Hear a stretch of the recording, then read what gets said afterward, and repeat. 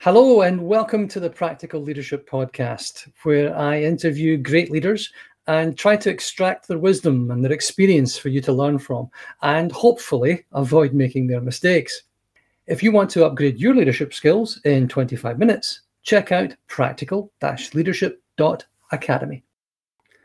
Today, my guest is Jan Rijken. I'll ask him to introduce himself in a minute.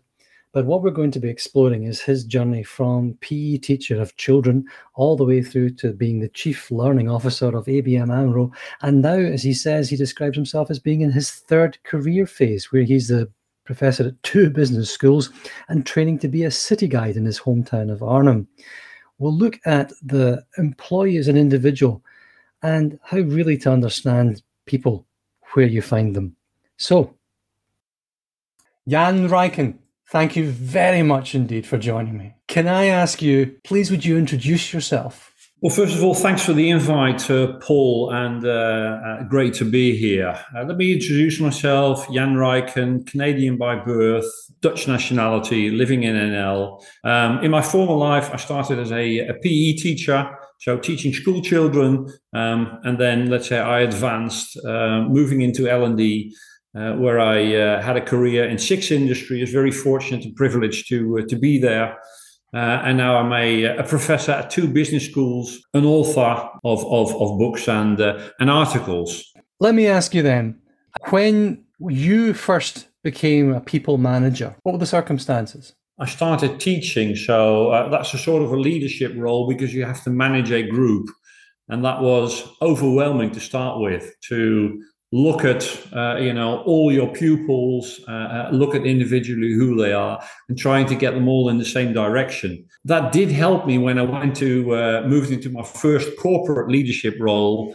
And when I started to manage a small team, real leadership was new to me and I actually underestimated it. Learned a lot from that first role and try to improve during other roles in leading teams and people, Paul. So what was the big learning?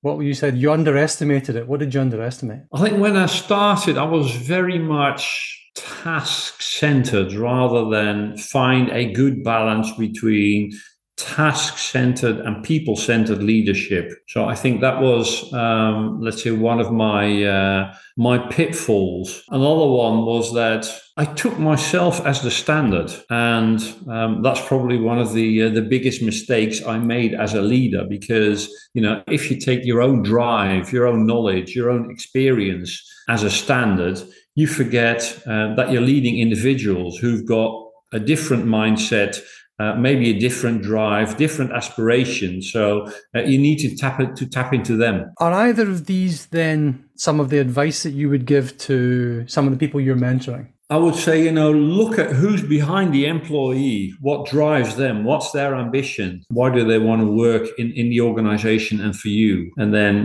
the second point probably is balance your task and people leadership. And the third one is build on strengths rather than try to compensate weaknesses or development areas that people have, because they'll be much more engaged. That's what I experienced, Paul. So let's take the first one there. Look at the employee as an individual. How would you go about doing that? Well, whenever I started with a new team, I, had a team meeting, and then I really invested time in meeting all my team members and getting to know them. And not only asking them about work, but also asking them about their passions, about their ambitions, and about their family life. Because in knowing that, I could understand he or she. And from there, I could tap into that in work, for instance, in the assignments or the projects I would run with them. You find out that somebody really wants to become a world-class guitarist. How do you connect that to their daily life? There's a way. There is, that's the fun in looking at their ambitions. So that will probably, show that they're creative. They're into new stuff. So I'd look at, how can I give them and involve them into new projects? How can they get the rhythm that they've got in their music? How can they get that in the work, the flow? And let's say, usually musicians do that together, make music together. How can they get them to work and collaborate in a good way with other people? Fantastic. What happens if somebody's slightly offbeat? That's it. Well, then you got to go for jazz. Right, it happens all the time. So you just again in projects that works like in music. So then you talk to a person, you say, "Do you realize that?" And maybe let's say they learn something new or have to adapt their work methodology. So rhythm guitar, baking a Right. cake. I've just bottled some wine. This the story there. So I'm making wine. I love fruit trees, so it's all about patience. You plant a fruit tree, you have to wait for 5 years before you get anything, right? Yes. There's always some way of bringing the whole person into the thing, isn't there? And it's about stories, Paul. It's about stories. So everybody has their individual story. So listen to the people. And I've discovered during my leadership career that there's a lot more behind people than you see on the surface. There's some exciting stuff that you can discover.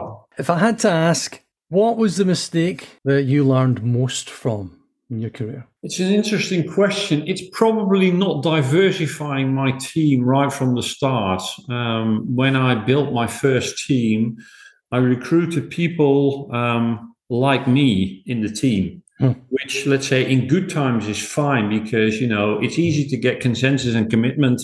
But in the long run, and when the going gets tough, it doesn't work. So I've really learned that it's better to diversify your team, to be inclusive and create a sense of belonging to those diverse people, because then one and one is really three. We're talking a lot about diversity. We talk a lot about inclusion.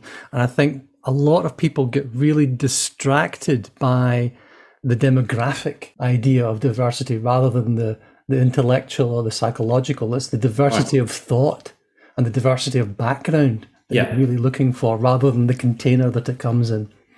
Right. You mentioned that right now you're the professor at 2 business schools. One was not enough. So what else are you working on? What are you working on at present? A few things that are exciting. Well, first of all, I'm in my 3rd career phase. That is exciting. I have left behind me the corporate life with all the politics and challenges. I love to play the political game, but it's also exhausting. So I've now moved to my 3rd career phase where, let's say, I'm teaching, I'm sharing knowledge, I'm mentoring young talents, and I'm a granddad. And that's probably new and exciting to me. And you mentioned the word patience before. It also taps into my patience because I'm not a patient guy. But with my first grandson, I just focus on him and look at what does he need from me now to live in the moment. So that's good for me. And then one more thing I want to mention, because I've got more time than I had before, and I have decided to become a city guide. I'm at the moment, let's say, in a program where I'm being trained to be a city guide, because let's say in a few months I'll be able to take you or others, in a group around Arnhem, show you the beauty, talk about history, talk about architecture. That's a great new addition to my life. That is fantastic. I absolutely love that. Tour guide, city guide of the city of Arnhem. So what's the thing that strikes you most about Arnhem? What's the one thing that's so far so good? It's the history, especially around the Second World War. So Arnhem was in the center of Market Garden, well known in Operation Market Garden, in Britain, where, let's say, Arnhem was famous for a bridge too far, a lot of casualties, and the city was destroyed. And was built up again after the war. So that's probably the most striking thing about Arnhem, other than the beautiful nature that surrounds the city. Other than 15 different books on the history and architecture of the beauty of Arnhem. What are you reading right now? Apart from, of course, your own books. There's 2 or 3 things that I read and I've been reading over the past holiday season. Let's say there's a book called The Workplace Curiosity Manifesto by a guy named Stefan van Hooijdonk. So that focuses a lot on curiosity. I think that's really important to look at. We are able to, if you've got children, that they're very curious. Then they get into the educational system and we're able to sort of temper their curiosity, whilst it is one of the great goods that we have. So how can you, let's say, boost curiosity in the workplace environment? So that's one book. And then I discovered 2 weeks ago, this book. I read an article about it and I've started reading it. It's called Slouching Towards Utopia. It's a book by a guy called Bradford DeLong.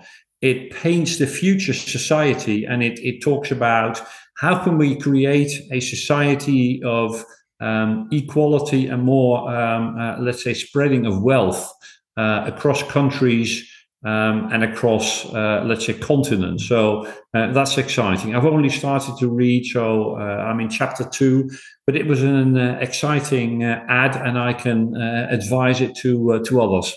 Go back to slouching as well then. We think of our younger selves. What would you like to thank your younger self for doing? That's a good question. I would like to thank my younger self for showing courage and resilience. I had a quite fascinating upbringing. My dad was an expat, so I've lived in 5 countries when I was 15. And then at the age of 15, I was in grammar school in England. My parents moved to US and I didn't want to join them. I decided to move back to NL. So when I was 15, I moved into a room, took care of myself. It's about showing courage. It's about being confident, but also getting out of your comfort zone. And I think that's a red thread across my career, but also a passion of mine in inspiring others to pull people out of their comfort zone and show that, yes, it can be uncomfortable, a little or a lot, but you benefit from it in the long run. I've seen people get out of their comfort zone, tread new pastures, and then become excited at a totally different level. And that's great to see. I think, Jan, if I had to point to one thing that I took away from the time that we spent together, and we had a lot of good conversations, you and I, over the time, I think that would be the one that still resonates with me. It's pulling yourself out of your comfort zone, doing things that you're not really that happy about, because that's where you learn. That's where the change and the development happens. That's where the ideas come. Yeah. It's hard learning, but it's real learning. Yes. Lastly then, how could people find you? They want to find your books, what your writing?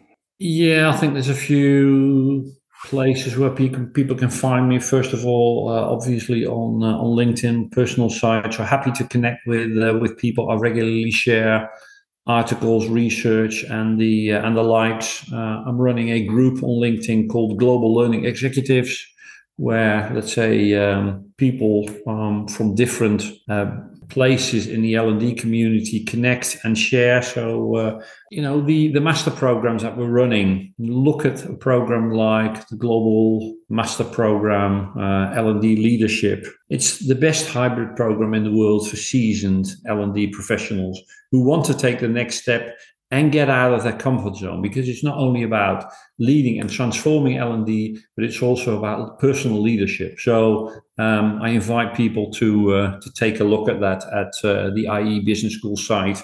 So they are the 3 places where people can find me, other than, if they're in Arnhem and want to do a city tour, happy to take them around this beautiful city, Paul.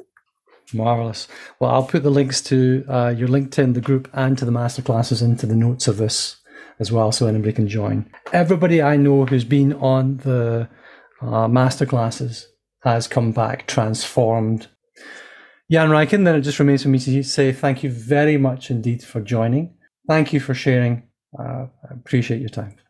Thank you very much, Paul, for your challenging and inspiring questions. And I hope the podcast and the podcast series can inspire others. That's a wrap. Thank you for joining me today. Your homework: subscribe and share this with a friend or colleague. Please leave your 5-star review and any comments you have, because that really helps me to improve every day and it helps people to discover me online. If you want to upgrade your leadership skills in 25 minutes, you should check out practical-leadership.academy.